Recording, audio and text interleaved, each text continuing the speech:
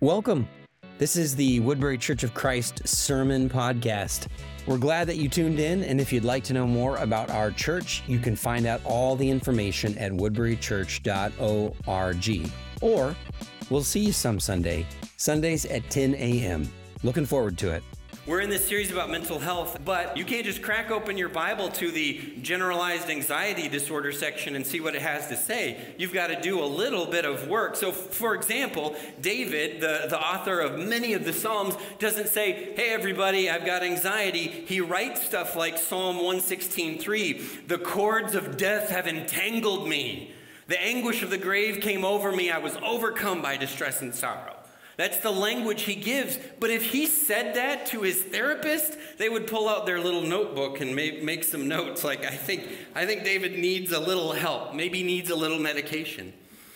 Job doesn't say, hey, I have PTSD. I have gone through many difficult, traumatic situations enough to last several lifetimes. He just says, Job 10:1, I loathe my very life.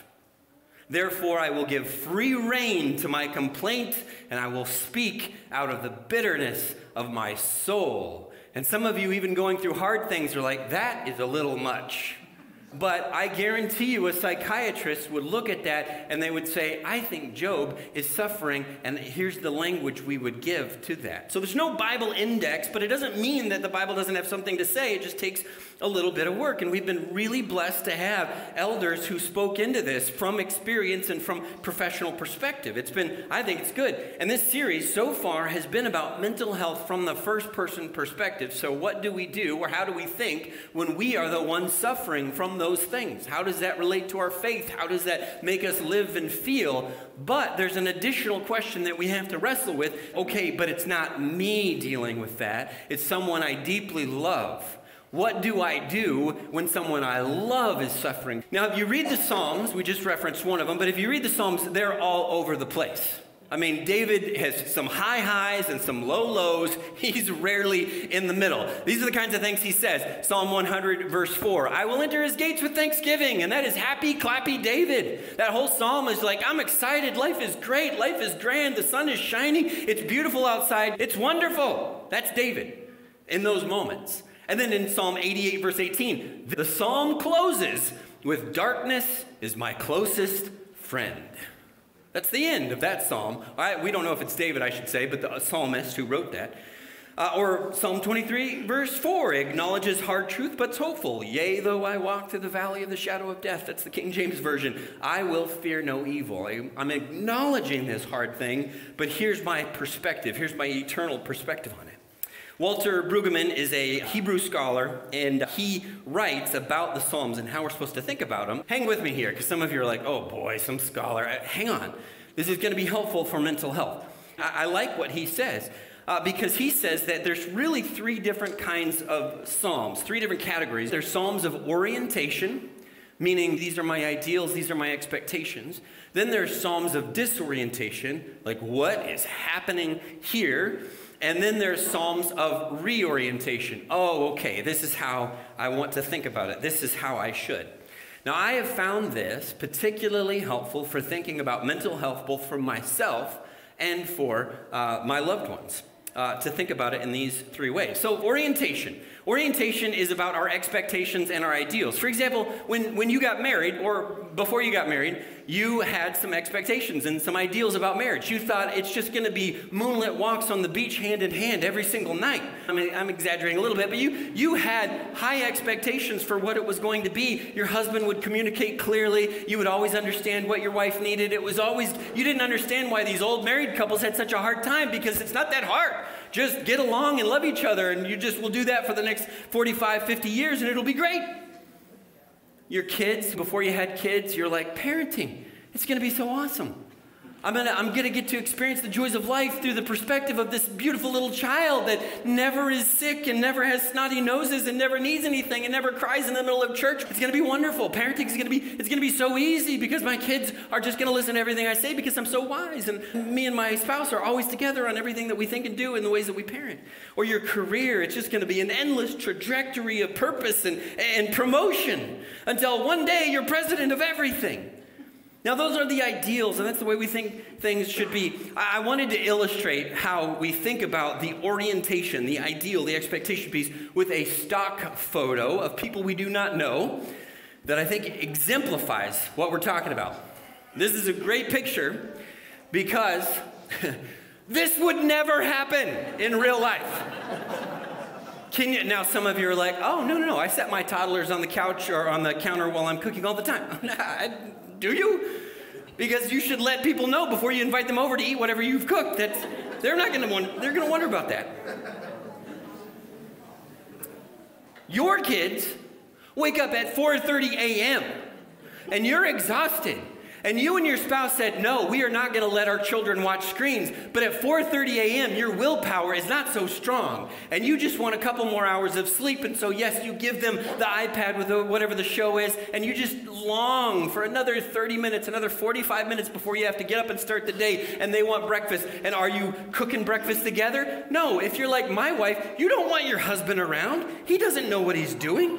He's not helpful. The kids aren't helpful. Nobody's smiling. Look how clean that counter is. This is not reality. It's a beautiful thing, but it's not real. And I'm not saying it can't be, and I'm not saying it never is, and I'm not saying it shouldn't be aspired to, but if you experience moments like this, experience them as a gift.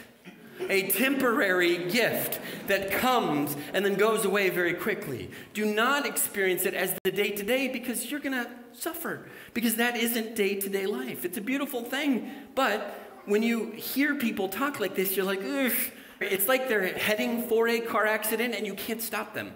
Like there's nothing really you can say like, no, life is a little harder than that. And I don't want to knock idealism. Idealism is a wonderful thing, but man, this is not breakfast, man. By the way, I thought about telling you about our morning routine at the Doherty household, and then I thought, no, it'd just depress everybody and make me look like a terrible father, so I'm not going to do that. Well, I'll tell you what, the kids do not always get a lot of nutrition.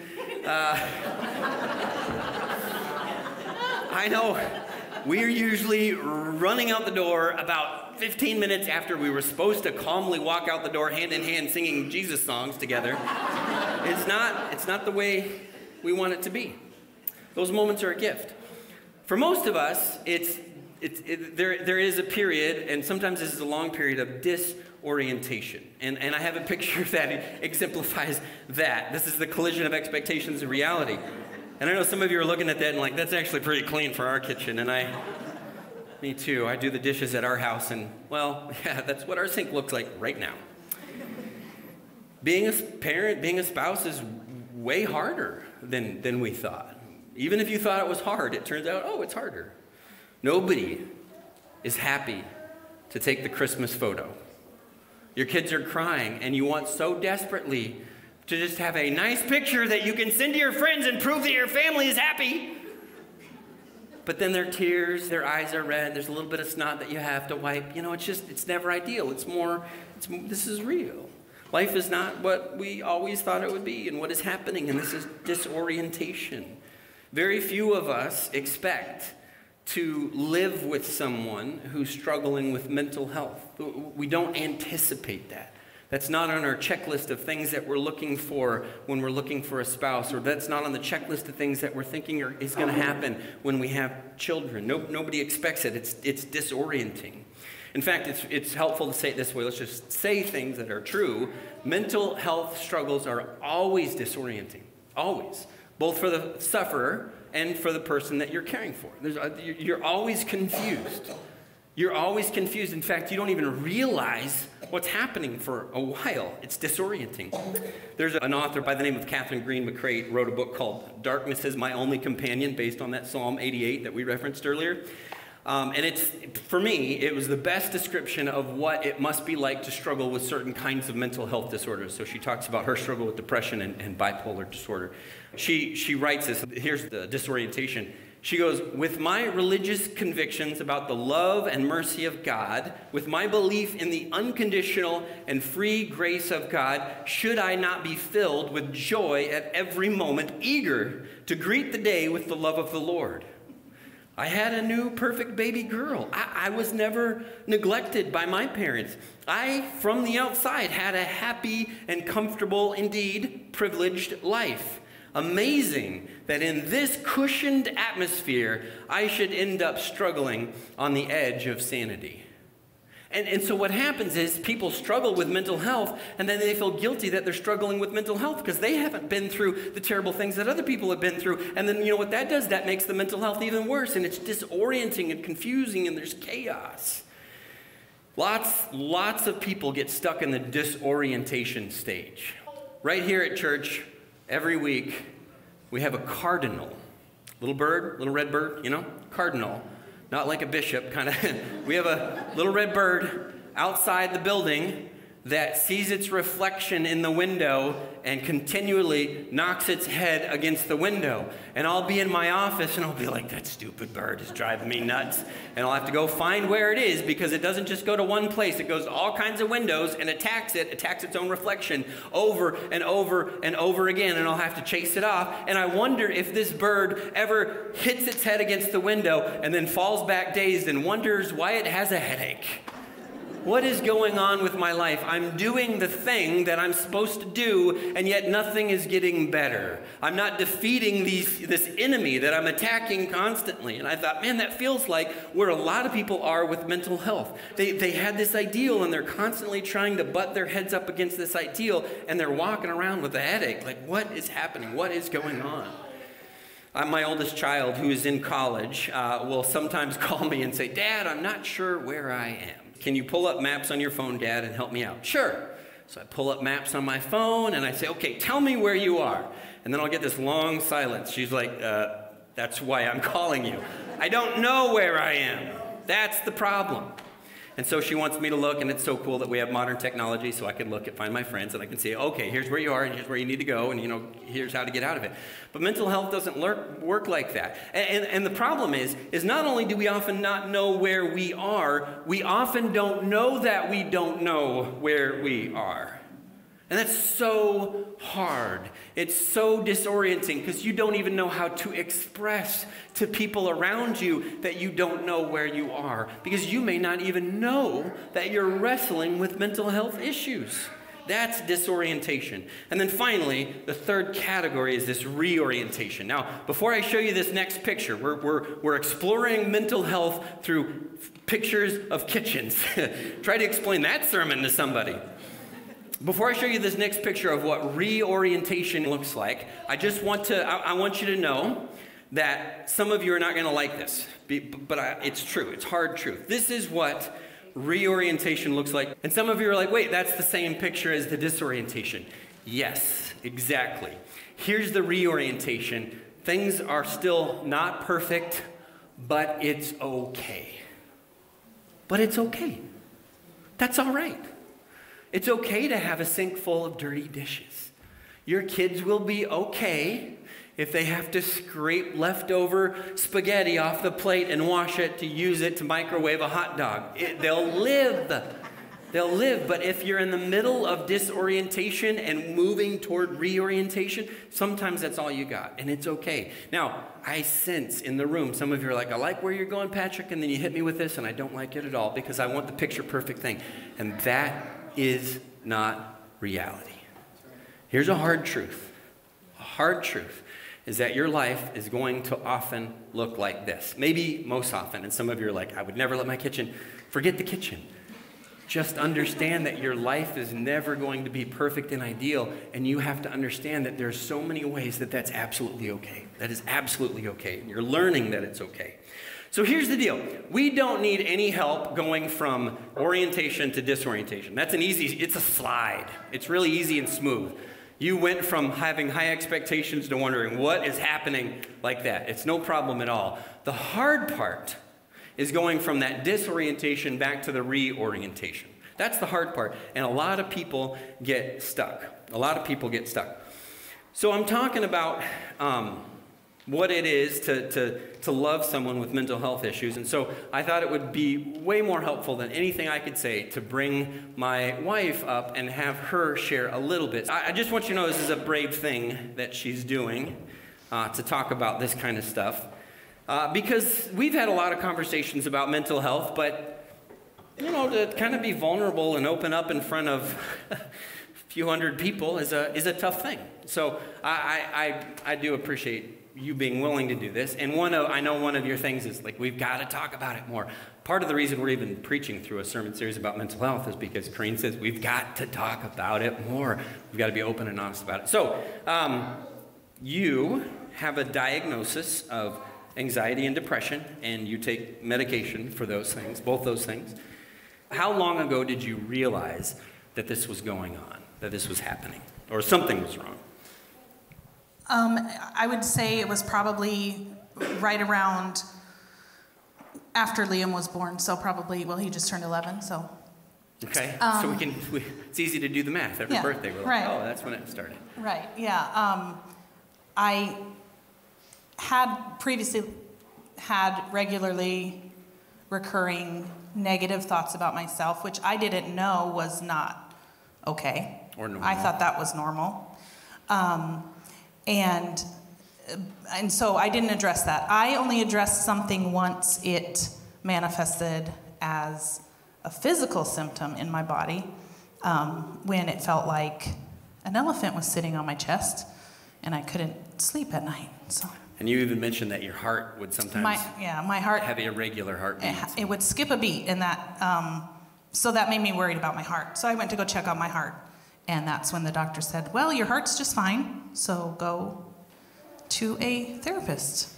And then the therapist sent you to a And then a therapist said, "You need to go see a psychiatrist." And we worked through meds, and yeah. Can you describe a little bit about what the difference between this disorientation piece before we begin to have words and understanding for it? So I probably dealt with that for a year and a half before I actually went and got some answers. And even after that, it wasn't like I had a solution or a healing after I dealt with it. And, you know, when I started on the medications, they told me it'll take about 2 weeks to a month.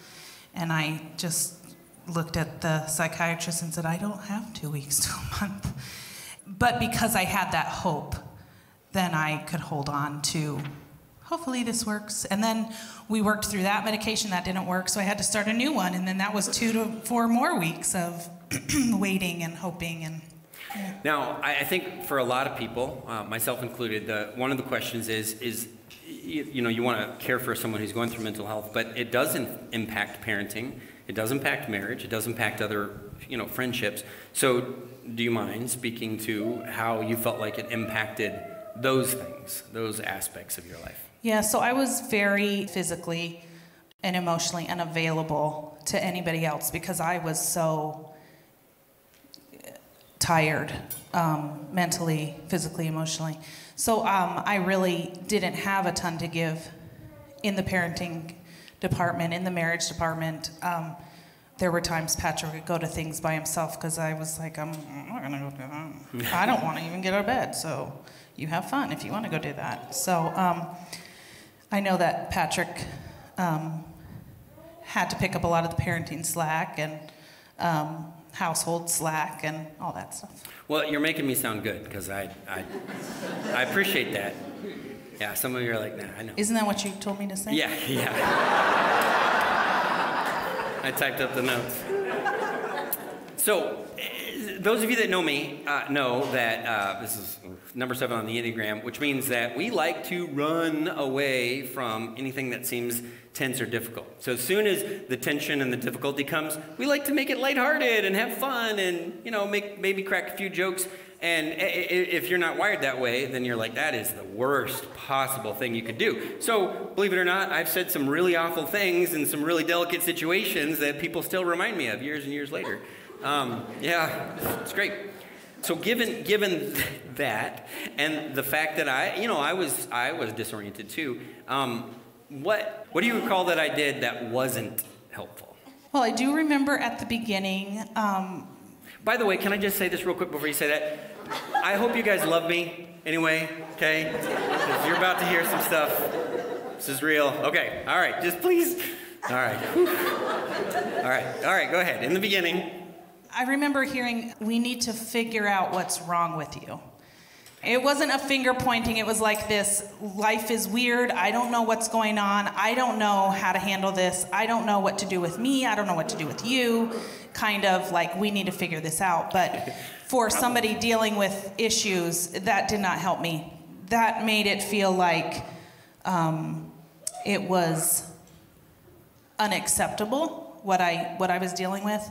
And that you were the problem. And that, yes, and that I wasn't looking for solutions, because I was. At one point I had 7 different doctors, so I was looking for a solution in 7 different places. Even saying something like, how can I help, was hard for me, because I don't know. I'm just barely like keeping my head above water.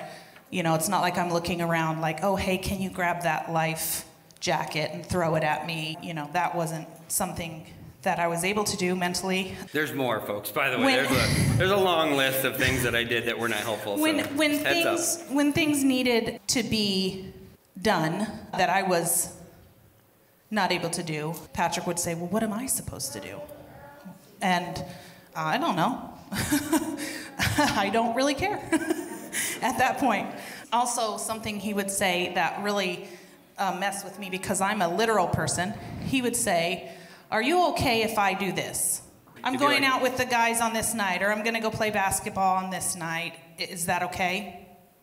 Yeah, it's okay. But also I'm losing my mind. But that's okay. You know. So that was well, and as the guy, I'm like, oh, I asked, and she says, okay, it's okay, right? And I wasn't doing a very good job of like, wait, no, I need to understand the full situations, reading the room. Yeah, believe it or not, I'm not intuitive that way. Okay, anything else that I did that was unhelpful? Like, guys, you should be writing this down, for real. You should be like, don't do that. Well, and I'm just, that's just me. Other people might be dealing with a different thing, and they need you to ask, what can I do to help? Yeah, that's the great thing about this. There's no blueprint. It's different for everybody. There's no specifics. So is it fair to ask, this is terrible, some of you are going to be like, come on. Is it fair to ask, was there anything I did that was at least eventually helpful? Yeah, I think once you would say things like, I get it. When you said that to me the first time, I was like, oh, it validated what I was feeling, and it didn't make it like wrong or I need to change it, and so that was really helpful, just to say I get it. Not even to go any further, but just like, wow, I get it. And then also, once you got to a place where it wasn't something that was said or not said, it was just a feeling that I felt in our relationship, was just being accepted as that person, as anxious and depressed Corrine, and not the idealistic version of who I was or who you thought I would be, or who I should be. That I was just like, this Corrine is loved and accepted completely, whether anything gets better or worse or anything like that. That for me it was like I could put down that burden of defending who I was and relax enough to then maybe work on some of those things that would make me healthier. Yeah. Well, I think it's important too to ask too, because we're talking about this in light of mental health and faith and spirituality. What spiritual concepts or verses were helpful or gave you hope or a guiding light?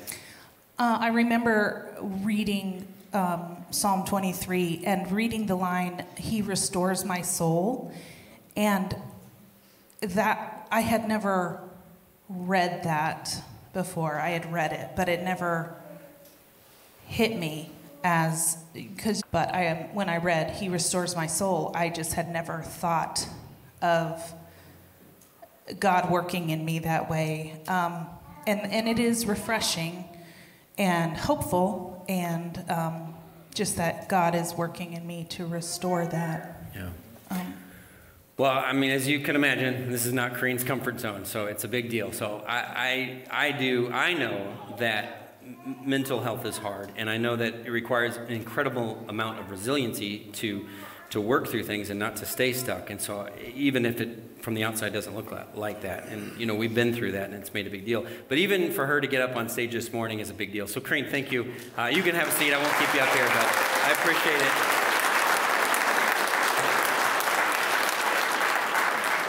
Let me just give you this. This sentence is a hard-fought battle, and you may not be there, you may need to get there, and it may not look like much, but it's a hard-fought battle just to get to the point where you and your loved one can say this together, that your whoever, your parent, your spouse is fighting a hard mental health battle. And I realize that doesn't look like much, because when you're making that statement, you're just making it, but that may be 18 months, it may be 2 years, it may be 5 years of working through something incredibly difficult just to get to the place where you can say that. You can understand that, where you've let go of that idealism and you've realized the sink might be messy for a while. Here's what stuck looks like from the perspective of a person who has been stuck in disorientation. Here's what stuck looks like. Here's where some of you are right now, okay? I need you to know that some of you are stuck right now. You're stuck because you're disoriented, and that's okay. God can restore your soul and pull you out of that, but I want you to see what it looks like. Number one, it's pretending everything is great. Great! How are you doing? Great! That's everything. It's great! How's your marriage? Great! Yeah, how are the kids doing? Great. It's great. Pretending everything is great. Just don't be honest with people. Just don't be honest, and you can stay stuck. Angry, but you're not sure why or at what. You're just upset. Just angry. And thirdly, trying to solve the problems yourself. I want to show you a picture of a moth. This moth is, I don't know, it's got some Latin name, I don't know. But when it's in danger, when it's about to be eaten by its enemies, it spreads its wings and makes itself look like the face of a snake. You see that? It's kind of, you're like, oh, okay, yeah, I see it now. That's what it does. It's called diametic behavior, and that's what animals do when they're threatened, to make themselves look more dangerous so that the enemy, the predator, goes away. It tries to pretend to be something it's not to fool its enemy into giving up. One of my children and I had a tense interaction. This has been a little while back. Not that we haven't recently, but we had this tense interaction. I was not proud of how I handled myself. I was not proud of the words I said or the way that I communicated myself or composed myself. But you're in the moment, and your brain's trying to justify. You're right, they're wrong, you're the dad, they're not. Like, and it's trying to rationalize why my poor behavior was acceptable and their poor behavior was not. I expected this, and I didn't have that, and I'm disoriented. In the middle of that, I happened to go to the store. I was like, I can't believe she did that. And I walk into Jerry's just down the road here, and at the entrance to Jerry's, just to your left, is a little Starbucks. And I walked into the Starbucks, and there was a dad and his teenage daughter who were just laughing and having a great time together. And I saw that, and I was like, why am I such a bad parent? And why am I so dumb that I keep doing the same things over and over again, and why doesn't it get better? Why are other people figuring it out and I can't figure it out? What I should have thought was, hey, there's a dad and his daughter who are having a great interaction, and I go on my way. But what I did with that, I gave opportunity for some voices and some thoughts into my head to make the situation seem worse than it was, like the moth spreading its wings. Why can't I get it right? Why am I such a bad parent? What is wrong with me? Here's what is real. I had a bad interaction with my teenage daughter, and I should apologize. That's all. But our enemy makes these situations look bigger and worse than they are. Jesus spoke of this in John chapter 8, verse 44. He was a murderer from the beginning, not holding to the truth, for there's no truth in him. When he lies, he speaks his native language. For he is a liar and the father of lies. And so here are some truths when you're struggling through mental health. It's easy to get bought into lies and get surrounded and wrapped up in lies, but here are some truths. Number one, this is real. What you're dealing with is real. The struggle is real, and there is a way forward. This is hard. It's okay to acknowledge that this is hard. It's okay to acknowledge that without guilt. You need help too. In fact, it's very good for the loved ones of those struggling with mental health to also seek therapy, to also seek professional help for what to do.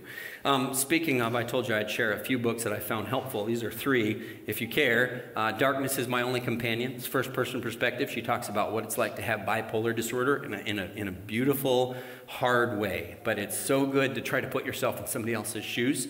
Mark Lukács, and I'm going to talk about him in a second or share a quote from this, but he talks about My Lovely Wife in the Psych Ward. I think the title says it all. And then this third book is found so practical when someone you love is depressed. And it's not just about depression, that's what the title says, but it's so practical. You need help. And then finally, you need constant truth. You need constant truth. I want to just share 3 verses, and then a quote, and then we're going to be done. 3 verses, a quote, and we're going to be done. Scripture speaks both to the disorientation and the reorientation in the same sentences. And I want to show you 3 verses. The Lord is close to the brokenhearted and saves those who are crushed in spirit. It's the reality, but God has a promise and a future. Isaiah 42, verse 3, a bruised reed he will not break, and a dimly burning wick he will not quench. It's true. And Matthew 11, 28, come to me, all you who are weary and burdened, and I will give you rest. Both realities in the same verse. He's not trying to deny that life is hard, but he's trying to give you a hope and a future. In that book, My Lovely Wife in the Psych Ward, not a lot of books talk about mental health from the spouse's point of view. He just writes about how he met his wife at 18. They got engaged at 23, married, and then by the time she was 27, she was having a severe bipolar episode, and he did not know what was happening. And he said, I didn't even know who this woman was that I had married. I didn't even know who she was. He wrote about how I had never felt more lonely, and then he felt immediate guilt about his feelings in light of what she was experiencing. But he writes about the one thing a spouse can do, and I want you to read what he writes and see if this sounds familiar to you. He writes this: maybe love, in the purest sense, is about being kind to someone with no expectation of how they're going to respond. And sometimes that someone is your spouse. Sometimes that someone is your child. Sometimes that someone is your parent or your friend. They can ignore your kindness, reject it, or return it tenfold, but you just continue to be kind, and that is love. Here's a person not writing from a biblical point of view, and he has just perfectly described what Jesus did for us on the cross. Unconditional love with no expectation of response. That is the gospel in a nutshell. That's Romans chapter 5, verse 8. But God demonstrates his own love for us in this, that while we were still sinners, Christ died for us. That's the gospel. And so here's what I'm saying to you, and don't think that this is just like trite or easy or anything. When you are caring for someone who has a mental health struggle, you live the gospel with them. You be kind and gracious and loving despite what you're getting in return. That's what I wish I had known at the beginning of our journey, but that's where you can be now. And to know that you have a God that loves you unconditionally should put you at ease and allow you some room for transformation, even though your kitchen is still messy and you're not perfect.